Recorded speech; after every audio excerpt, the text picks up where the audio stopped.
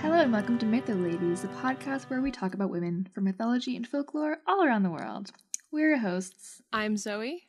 And I'm Lizzie. And how are you today, Zoe? Very, very tired. I'm so tired. I'm so sorry. tired. It's fine. It's just been a long week, even though I only had 3 days of classes because I had break earlier this week, but I'm just very tired and lots of work to do, so. Life of a college student is so hard. It's so hard. It was so long ago, but not actually. Yeah. Mm-hmm. I'm fine. You didn't actually ask, but I thought. Well, how are you, anyway. Lizzie? How are you?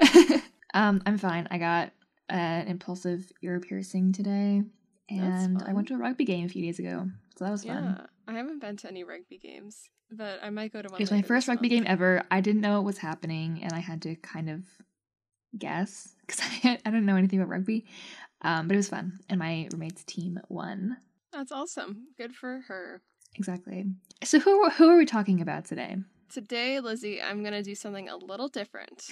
Ooh. See, I have no idea what to expect because I don't remember if you told me anything about it beforehand. I'm going to tell you a ghost story. Ooh. I am in particular going to tell you the ghost story of the Bell Witch haunting from Tennessee. That's from yeah. Okay, I know of it, but I'm so excited. What do you know of it? So it was like this town in, I guess, Tennessee, and there was a family who lived in this house, and there was a witch, like a ghost, who lived there and haunted everyone, and yeah, that's basically it. I think the thing was like that she was like in love with the wife. I don't know. You can tell me about it. Okay. I will tell you about it, in fact. I have many pages of notes about it. Okay. I'm so excited. Basically, it is a legend of southern United States folklore, and it's associated with the family of the farmer John Bell Sr., who lived along the Red River in Tennessee, near the present-day town of Adams, Tennessee. So this family experienced a haunting by a presence known as the Bell Witch from around 1817 to 1821. This being was able to speak, make physical contact with the family members, affect the physical environment, predict the future, be in multiple places at once, and even shapeshift. And it was often referred to by the name of Kate. Ooh, okay. My source for this episode is the text and authenticated history of the Bell Witch, a true story by Martin V. Ingram, which is a compilation of various accounts of the family and the story and their experiences, based particularly on the story of Richard Williams Bell, who is one of the sons of John Bell. So it's a relatively primary source, which is why I'm using it. I will say there are many sections of the book that are extremely racist. And so if this, first of all, I want to acknowledge that because that is something that is going to affect the story and how it's being told, and something I'm going to talk about a bit later, hopefully. When was this book published? In the 1800s. I think late 1800s. Okay, I see. And also because if anyone here hears the story and is like, that sounds really interesting and I want to look more into it, I wanted to just give a heads up. It's pretty bad. Mm-hmm. So, with that being said, let's get into the story. So, John Bell and his wife, Lucy, and their children arrived in Tennessee in 1804 as part of a larger wave of Europeans who were expanding west in search of wealth and promise in the early 1800s, in a sort of one of the beginning waves of the mass colonization project of the United States westward expansion. And they seemed to be relatively successful in that endeavor as they purchased a lovely farm and became popular and well-known members of the community. Their beloved daughter, Betsy, was growing up well and was being courted by a gentleman named Joshua Gardner. I want to talk about the fact that John Bell and his wife, like many families of their stature in Tennessee at the time, were slaveholders and held about, I think, a half dozen people captive in forced labor at the time. I wanted to mention that as well. So Around 1817, the hauntings began, and they first occurred in the form of strange animal-like apparitions. So John Bell, the father, while walking through his cornfield, noticed a strange-looking animal sitting in the field and staring back at him. He thought it was probably a dog and shot at the animal, and then it ran off. Then one of his sons, Drew Bell, saw a very large, strange-looking bird perched on their fence. He originally assumed it was a wild turkey, but as he grew closer, the bird flew away and showed itself not to be a turkey, but some other strange and large fowl-like bird. Betsy, the daughter, saw a pretty girl dressed in green hanging from the branches of a tree. And then also one of the people that the Bells held captive in slavery, Dean, reported continually seeing an apparition of a two-headed dog at night. So then one night, a little while after all these sightings occurred, which I'm assuming occurred over the span of like a month or two, the four sons, Bell, began to hear a strange sound in their room. It sounded like a rat scratching on the floor. But when they got up to kill the rat, they found no sign of any animal or any scratch or bite marks. But as soon as they went back to bed, the noise began again, and no matter how much they searched, they couldn't find the source. This was the beginning of the Bell Witch haunting. Yeah. The noise began to spread to different parts of the house. The whole family searched far and wide, but they couldn't find anything, and it had become far too loud and chaotic to be a rat. They also heard sounds of snarling, sounds that sounded like dogs fighting, but again, they couldn't find the sources of these noises. This was when they first moved to the house? This is a few years after they moved to the house.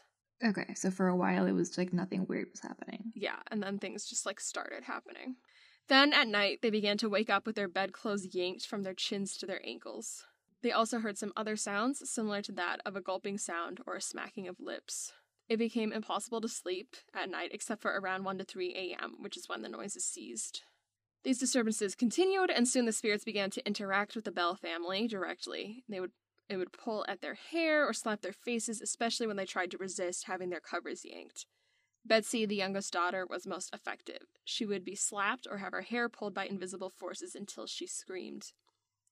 Ooh, even when that's horrible. Yeah, it's a really How old were rough the kids? story for Do you Betsy. know? So no, to be honest, I'm guessing it depends. They were like a wide variety of ages. I think Betsy was like a teenager. Okay. Even when she tried sleeping in another house away from her family, the presence followed her there, and she suffered just as much. The knocks became intelligent in nature. You could ask a question to the air, such as how many people are present or how many steps between the house and the outhouse, and the unseen force would respond with the proper number of knocks. So it wasn't just random banging. There was like some sort of force behind it. Okay. I always sort of wondered why ghosts don't just come up and be like, yeah, there's 6 people here. There's always like some sort of like alternate method of communicating. But I guess that's kind of how it is when you're like a spirit. You can't just like go into the human world again. Yeah. I mean, there's a lot of theories about ghosts, and like it's not just to be creepy. It's also because that's just, I don't know, the better way to do it. Yeah, there's limited methods of communication. Mm-hmm. Yeah. But speaking of that, the spirit began to actually speak to them. Oh no. Oh. So first, she only uttered a whistling sound, and then it developed into a whisper, and then finally a quiet voice. And at some point, someone asked, "Who are you and what do you want?" And the spirit responded, "I am a spirit. I was once very happy, but I have been disturbed." Ooh, okay. And now that the spirit had developed the power of speech, she began to communicate relatively frequently with the family, and even taunt and trick members of the family. So at one point, she told them that she was the ghost of a woman whose body had been unrighteously dug up and disturbed, and she was looking for a lost tooth that had been just, knocked from her skull when they dug up her bones. The family had actually discovered and partially dug up bones on their property. They went to work searching for the tooth. However, after a lot of painstaking searching, they found nothing, and then the spirit mocked them for being so gullible. Oh, okay. It's kind of funny, though. She was like, yeah, I made all that up, you idiots. And then, a little while later, she told the family she had hid a large stash of money under a stone near a creek, and that she wanted it dug up and given specifically to Betsy. And that was another lie. Well, okay, so first she, like, made them sign a contract and, like, there'd be witnesses to oversee, like, the promise that the money would only be given to Betsy and, like, no one else in the family. And so she made the family promise, and then they went to work. They lifted this massive rock by the creek and dug a huge hole. And then they found no money, and the spirit once again taunted them Of for course. being really gullible and was like, "You idiots." It's kind of funny. And why was she so obsessed with Betsy? I mean, it's never really clear that why she was so obsessed with Betsy. One of the things I'm going to talk a little bit about this later, but like she really didn't want Betsy and Joshua Gardner to get married. She really hated Joshua Gardner, the guy who was courting Betsy, and she would like pick on both of them, but she would especially pick on Betsy and be like, "Don't marry this guy," or like, "If you marry this guy, like something bad's going to happen to you because of me," and stuff like that. So like That's so horrible. Yeah. But for some reason, the spirit showed a very thorough knowledge of the Bible. Oh, okay. Yeah. So she could quote That's passages from the Bible word for word, cite them correctly, and then she would also correct anyone who misquoted the Bible or offered an improper citation. She would also engage in liturgical discussion, and people would actually travel far and wide to discuss religion with her, because at a certain point, this story of this haunting became like really popular, and people would like come from a long way away to witness this haunting for themselves and like speak to the spirit. I don't know why people would seek out a ghost, but listen, It was the 1800s. People didn't have anything to do. Like, spirits were really interesting. Also, this is like getting a little into it, but this is right the beginning of the spiritualism movement. This is like a few decades before spiritualism really takes off, and this is like 1840s to like 70s, 80s, where people get really into like seances and communicating with spirits and stuff, and it becomes like a huge maybe this was part of the whole beginning. And it shows like the seeds, you know, like people are interested in spirits. And yeah. And again, I think like people like didn't have things to do. I mean, they had things to do, but it was just like work on the farm and stuff. So like for entertainment, they would travel to this house that was like said to be haunted, and then ask a ghost questions and hear it knock the proper number of times, or debate Bible stuff with them. I don't understand the appeal, but sure. Mm-hmm. She was also a huge gossip, and she would spread information about everyone else's business and secret affairs and scandals to the rest of the house and the town. It's slightly funny. Probably not for the people involved. Yeah. Well, so she could find out what someone was doing in a minute's notice and report it nearly always accurately. So someone would be like, "Hey," they called her Kate. They would be like, "Hey, Kate, like, what's this guy doing right now?" And she would be like, "Give me a second," and like disappear, and then like, or like, you know, not say anything, because they never saw her, except for like in different animal forms, basically.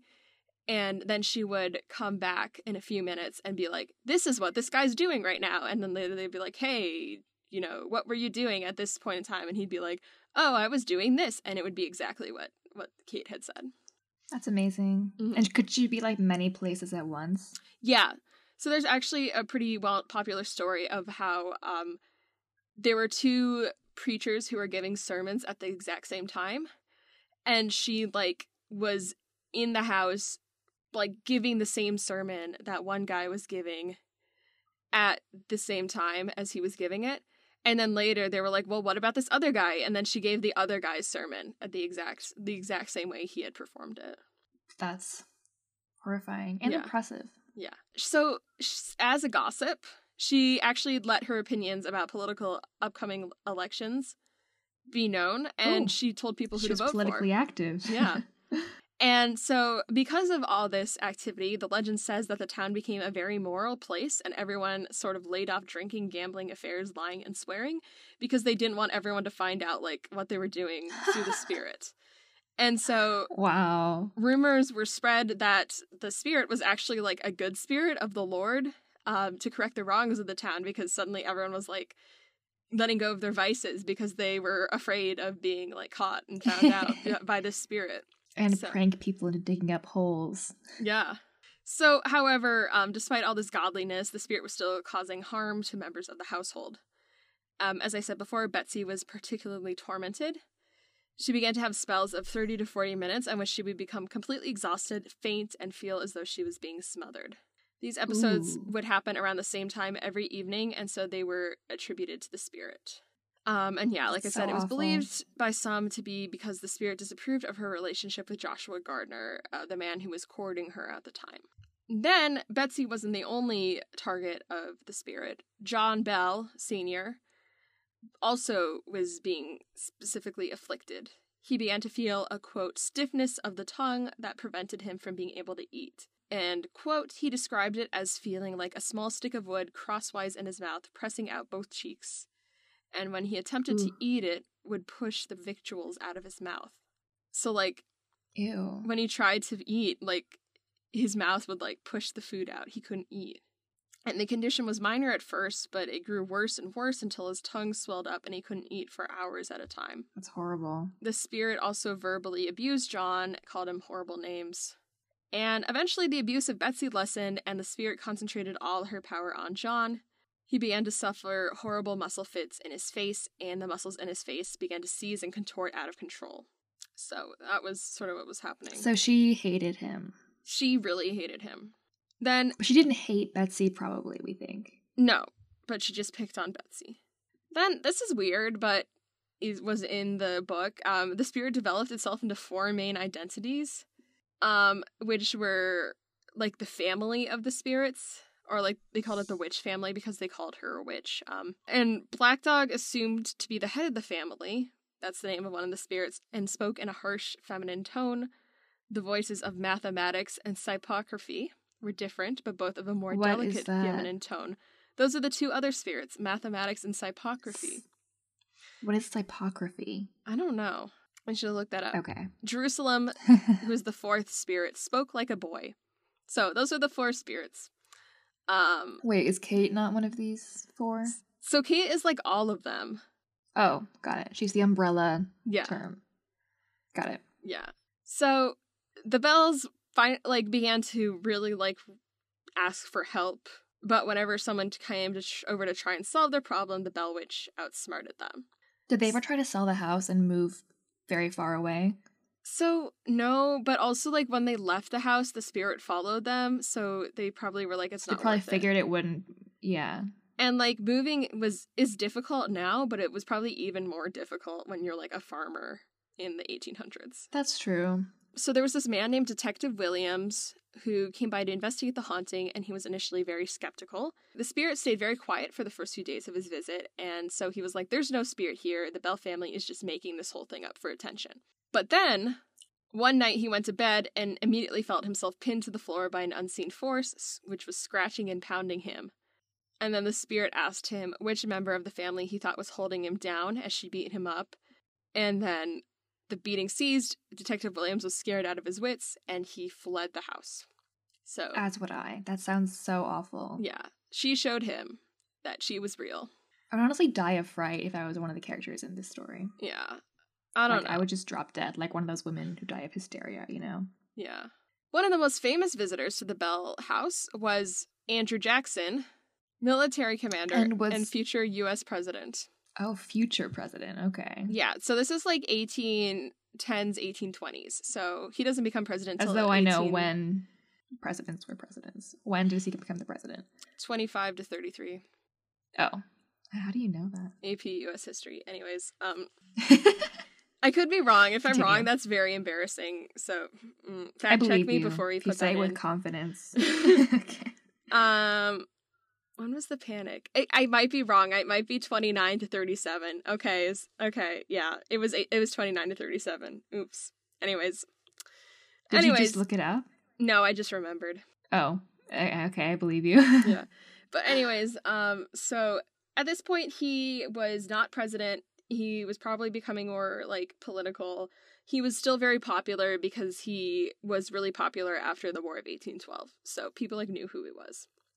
So you're just some military guy people were a fan of. Yeah, and so 2 of John Bell's sons had actually fought in the War of 1812, and that's how, under his command, so that's how he heard about this. Okay. And came by. It wasn't just so widespread that people are this is crazy. Yeah.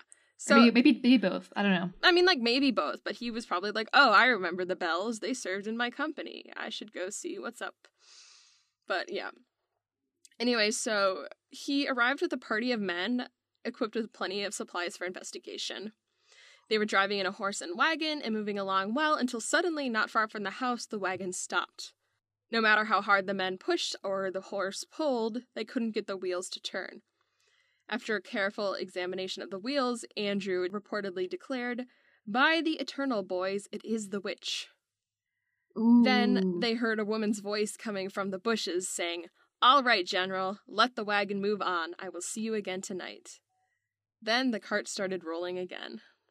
Then there was another man in Andrew's party that was known to be a witch catcher, and he spent a bunch of time bragging about how he had a silver bullet in his gun that he could use to kill the witch.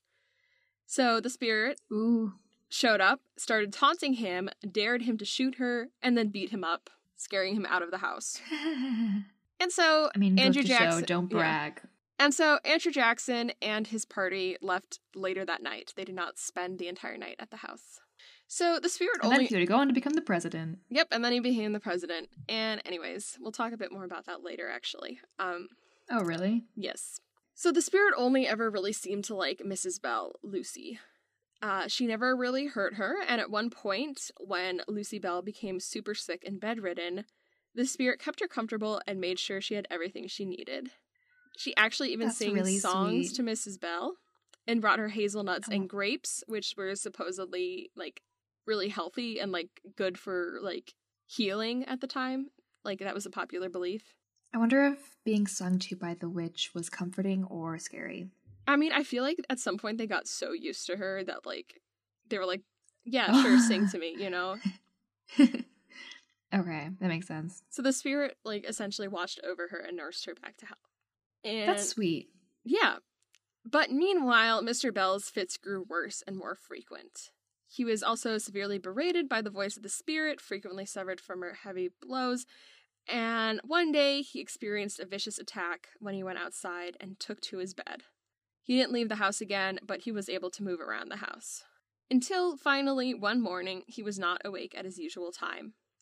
His family tried to wake him and searched around the medicine cabinet, but could only find a dark, smoky vial. They tested the contents of a vial on the cat, and it died instantly. Oh, poor cat. Yeah.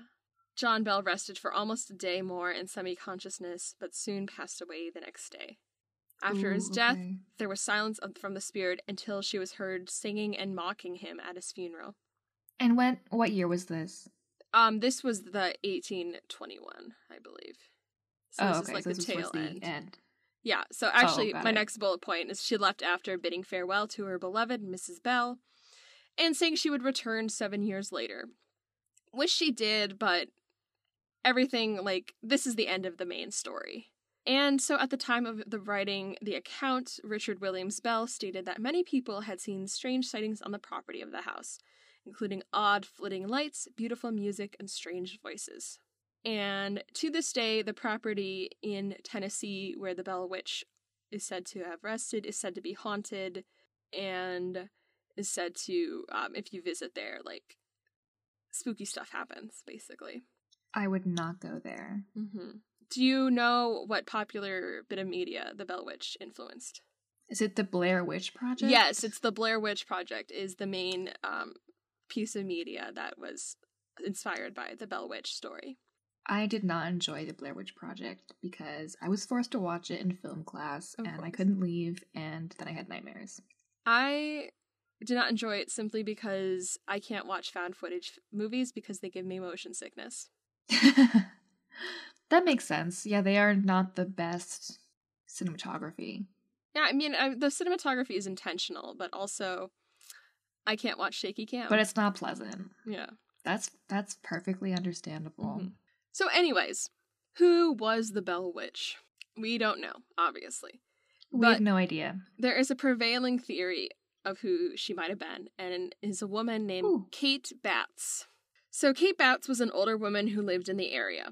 She had lost her 3 children before they reached adulthood, and her husband was disabled, so she was in charge of running the farm and was very successful at it. So she was actually quite wealthy and prominent, and she was also a slaveholder.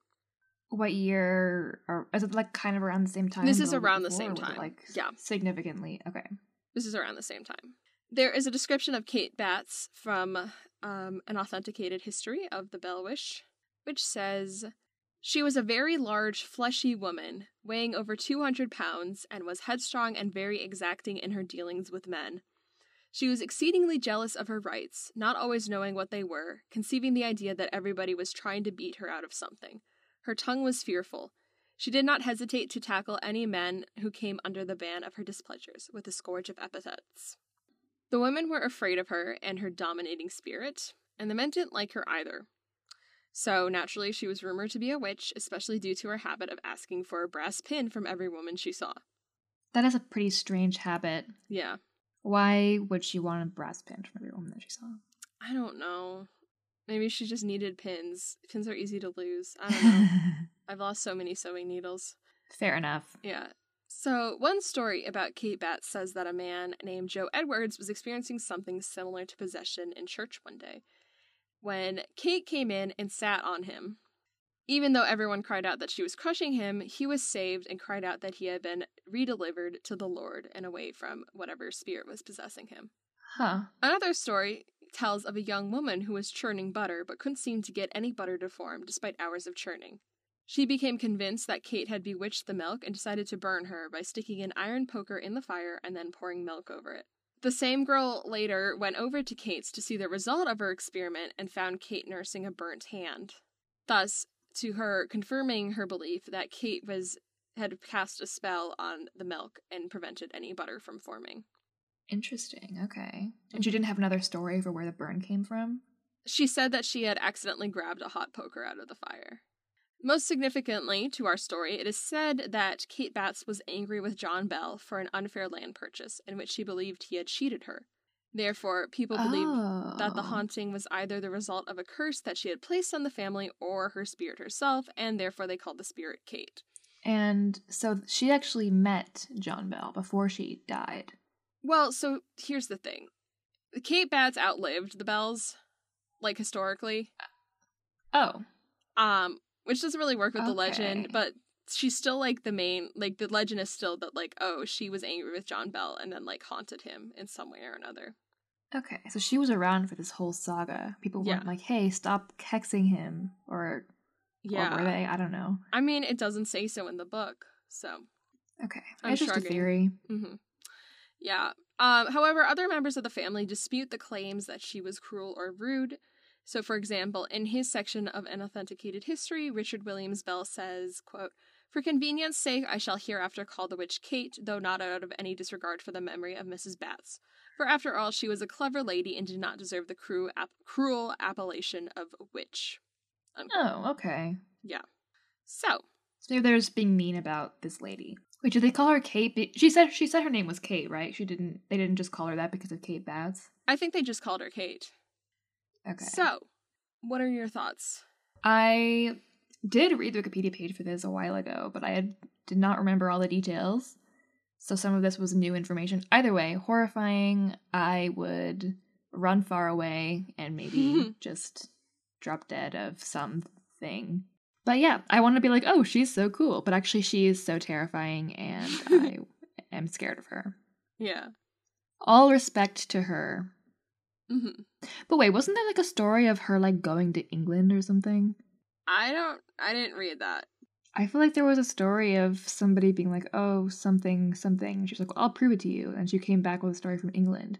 Oh, well, or maybe she did do that. England. I mean, I don't know. Didn't include every detail for obvious reasons, because I didn't, like, the story's long enough, and I was like, I don't need to include every single detail. But, like, she would, go I feel like I remember a vague story about her going to England. Maybe it was somewhere else in Europe, but I feel like it was England. Maybe it probably was England, to be honest. But yeah, I mean, I believe it. So she came back 7 years later? Yeah, she did come back 7 years later. And did anything interesting happen? Not really. And people were still alive. People were still alive. Did anything happen to Betsy? Did Betsy marry John Gardner? So, she and him broke off their relationship for a while, but eventually they did get married. Okay. And did anything happen to him after? No, they seem to have been okay. I mean, like, yeah.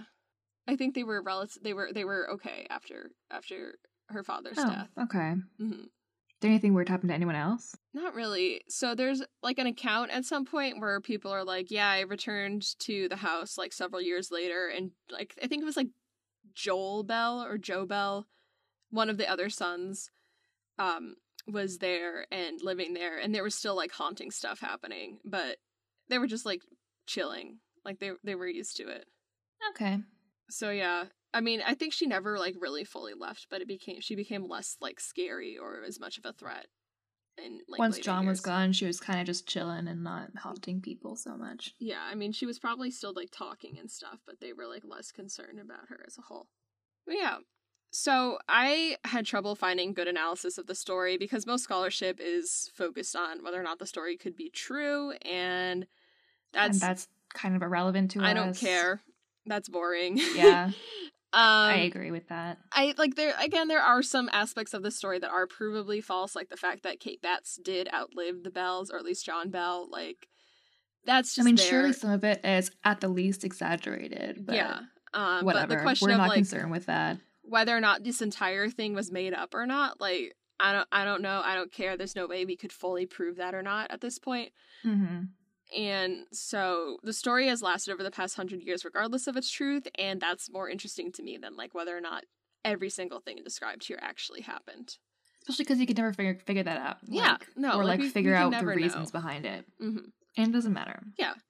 So there are two main explanations for the haunting told in legend throughout the years. So the first is previously outlined, that the haunting was the spirit or curse of Kate Batts, who's angry because she's been cheated in a land exchange by John Bell.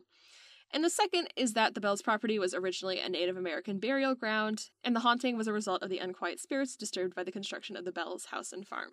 So I want to take a moment to talk about the problematic nature of the second theory, which is quite a popular trope in media throughout the years. Yeah. It's the trope of the quote-unquote Indian burial ground furthers the image of Native Americans as evil and ruthlessly targeting innocent white settlers. And it also forces a Christian concept of the afterlife onto Native Americans, ignoring their own religious beliefs about death and the afterlife. But also, this trope furthers the idea that Native Americans are all dead and gone, which is not true. And so, like, Native Americans are still alive today. They're still fighting for their rights today. And so the idea that I'm pretty sure not every single place in the whole country is a burial ground. Yeah. And so this is a sidebar, but I think it's irresponsible to mention this trope in legend and not discuss, like, the harmful implications in it as well. Also, you probably can't, like, prove it. It just seems like a stupid, like, solution. Yeah. And so my analysis of the trope comes from the article Digging Up the Problem of the Indian Burial Ground Trope by Shea Vassar. And in this article, Vassar points out that, like, there's ways to do that it was secretly, like, a cemetery without being racist. Like, Poltergeist does that with, like, the plot twist that, oh, they just moved the headstones, they didn't move the bodies, you know? Like, spoilers. I've never seen that. I don't care. But yeah, I mean, it makes sense that, like, literally any burial ground or, like, any place where bodies are buried could have ghosts or spirits or whatever. But, like, you can say bodies were disturbed no proof without, like, mystifying it in this weird racist way. Yeah, and also the witch was citing the Bible, obviously, like, probably like a Christian settler. Yeah. So the interesting thing to me about both these explanations is that, to me, they seem to show a fundamental insecurity about the land that the Bells resided on. Inherent in both these explanations is the idea that the Bells do not have the full rights to own the land that they do.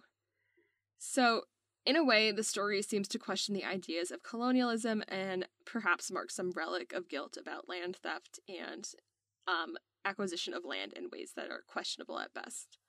And I think that's especially interesting considering that Andrew Jackson plays such a role in this legend as well, like, of all historical figures.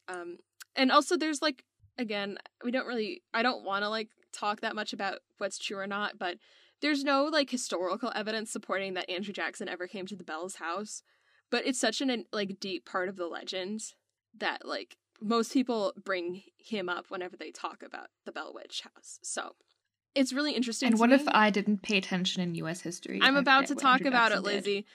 It's really interesting that Andrew Jackson is, like, so associated with this legend because he was the architect of the Trail of Tears, which was the brutal displacement and essentially a genocide of Native Americans from what is now known as the southeastern United States. Nations that were displaced in this included the Muskogee, the Cherokee, the Seminole, the Chickasaw, and the Choctaw nations. And Andrew was known for being a harsh, fierce general, and so the story of him being frightened out of the house by the spirit is very interesting. It's like a humiliating story for him. So yeah. And also, people really like Andrew Jackson, especially in the 1800s.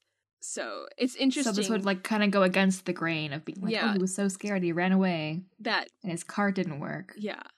It's interesting to me that that's involved. So, like, I can definitely acknowledge that this is a reach, but I do wonder if the legend is representative of some wider white settler colonial guilt. And then also, alternatively, the legend could just be an extension of the settler colonial idea that people still have a right to the land that they have taken by force. And the haunting could just be, again, a representation of the struggles that pioneering Americans faced as they colonized westward. I'm wondering if the enslaved people on the Bell property also had stories of the Bell Witch haunting them.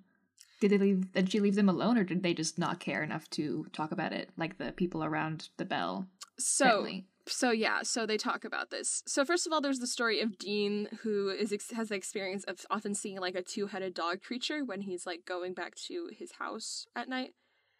But then there's also the fact that the Bell Witch really hated Black people and didn't want to be with them ever. She just didn't want to be associated with them at all. Yeah. Oh, well, that's not exactly a happy ending then. No, them, but that's what's in the text. That's part of the text. But they weren't being like haunted. That's probably she didn't haunt them because she hated Black people. Wow.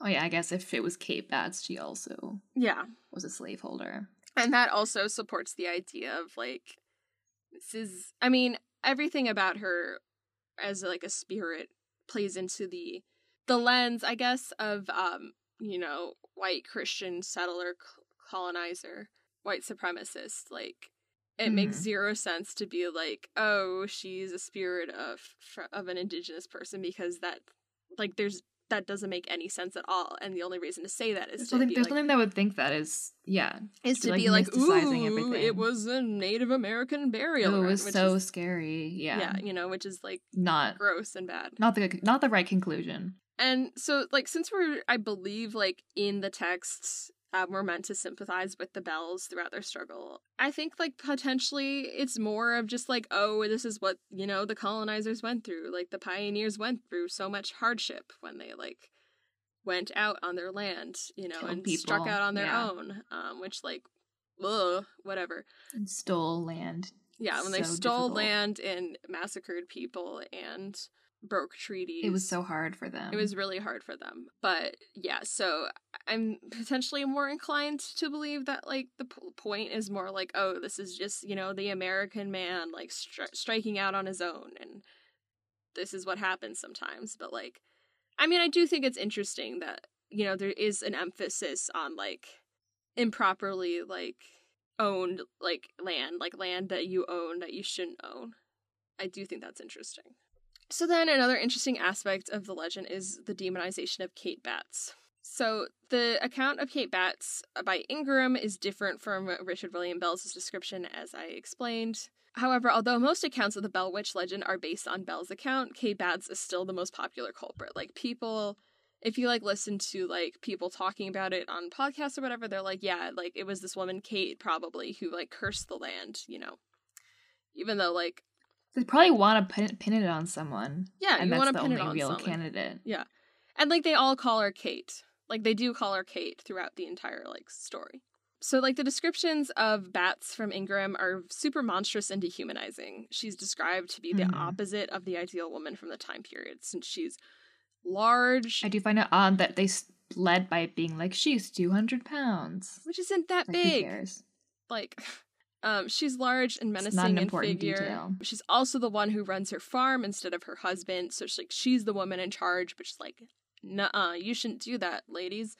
She's also supposed to be super rude and foul-mouthed, and so basically she's not a lady. She is basically, all these images are meant to demonize Kate Batts and make her unsympathetic to the reader. Like, we're not supposed to like her reading about that from Ingram. I wonder if some of these traits were sort of retroactively placed on her, like, oh yeah, we all hated her, and she was just like the witch, and she was so mean. Probably. Because they just didn't like her. Yeah. And so Kate Batts' story, as outlined by Ingram, is one that we often see in early American folklore. We've got a wealthy, prosperous, and independent woman who does not conform to the standards set by the society she lives in, and therefore is ostracized and called a witch. She's scapegoated for all the small troubles that occur in town, and eventually larger troubles as well. And so the story of the Bell Witch and other stories of witchcraft from the 1600s to the 1800s serve as a moral tale against women becoming wealthy and independent and help uphold gender norms. And then the husband being disabled as well. Yeah, like he's he's kind of emasculated, and then she's taking that place. Yeah. What is also bad for everyone involved. Mm-hmm. Because that's super wrong and the reverse of what's supposed to be happening. Yeah. And so finally, I feel like the Bell Witch could be interpreted as a story of family trauma. So, like, Kate the witch / spirit is an interesting character because she's not fully evil. She's able to quote and cite scripture and have lengthy conversations about the Bible.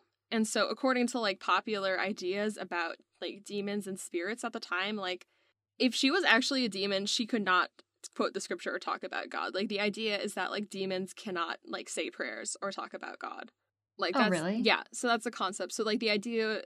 Do you remember in The Witch...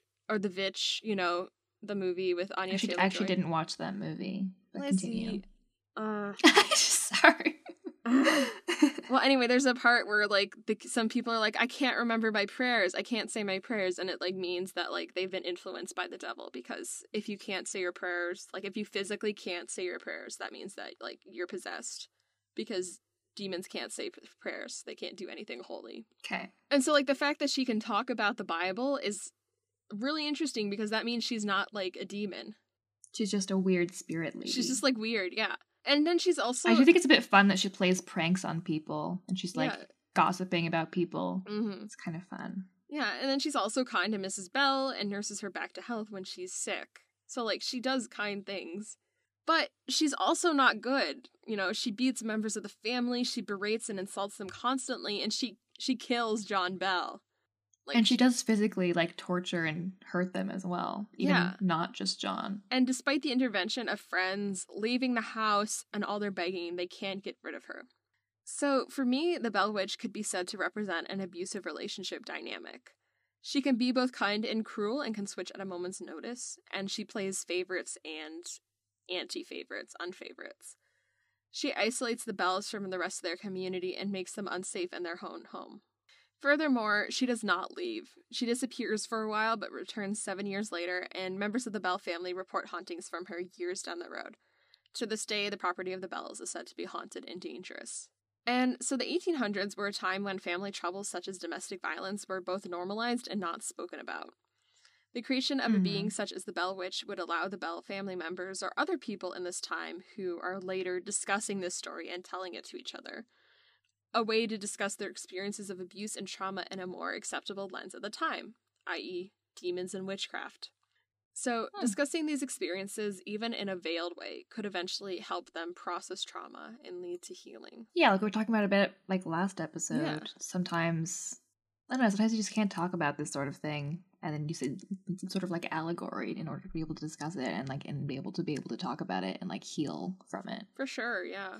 Like, I mean, so one of the, like, prevailing theories is that, you know, Betsy made it up to disguise the fact that her father was abusing her. Which, like, sure, again, like, who's to say? But it just show, you know, like, that this is a period of intense abuse from some, like, really frightening and seemingly omnipresent force in their life, you know? And whatever way that, you know, like, if they're talking about it either as, like, something they actually experienced that was haunting them for years constantly, or as a way to discuss the abuse that she's experiencing, like, it's just it's a way to express what you're going through. Like, you're going through something really awful and you need a way to talk about it. Yeah. But also the other children and the parents also experienced abuse from her as well, so. Yeah. It wasn't just Betsy, although Betsy did get it a lot. Betsy got the worst, and so did Mr. Bell, and Mrs. Bell didn't really ever experience anything super bad. Except for, I guess, seeing the rest of her family being abused. I mean, it must have been like a weird feeling to be the favorite and not get hurt. Yeah. Because that's probably not very desirable either, to be doted on by a witch. Like, it would be very spooky. Mm-hmm. Yeah, absolutely. It wouldn't be like, this rocks. It would be like, what's going on? Yeah. I mean, and also, like, the fear that eventually she might turn on you, too. Like, because you don't know. Exactly. She likes you right now, but maybe in the future you will also be, like, having Can't these get too horrible comfortable. fits. Yeah, exactly. Mm-hmm. Which is definitely, like, an abuse, like, experience. Yeah, definitely. Of always being on edge. And so, yeah, that's the story of the Bell Witch. It was very on theme for Halloween. Mm-hmm. You know, remember when I read the Wikipedia page several months ago and then forgot stuff about it? Mm-hmm. I was thinking that it would be like, I was like thinking about what you would say if we were talking about it on Mytho Ladies. So fun that we're talking about it on Mytho Ladies. Yeah, no, I remembered you talking about it, and I was like, well, this would be a fun episode theme. And I was like, no, I'm not going to do you it. Saved it. You and then I was like, yes, I'm going to do it. And then I was like, no. And then I was like, yes. And then finally I did it. And it's a great time. I hope so. Okay, so thank you for today's episode, Zoe, and thank you everyone for listening. Please feel free to just subscribe, listen to other episodes, leave a review, and we will see you again in 2 weeks. Thank you so much. Happy Halloween. Mytho Ladies podcast is produced, researched, and presented by Elizabeth LaCroix and Zoe Kenninger. You can find us on Instagram and Twitter at MythoLadies and visit us on our website at mytholadies.com. Our cover art is by Helena Cayo. Our music was written and performed by Icarus Tyree. Thanks for listening. See you in 2 weeks.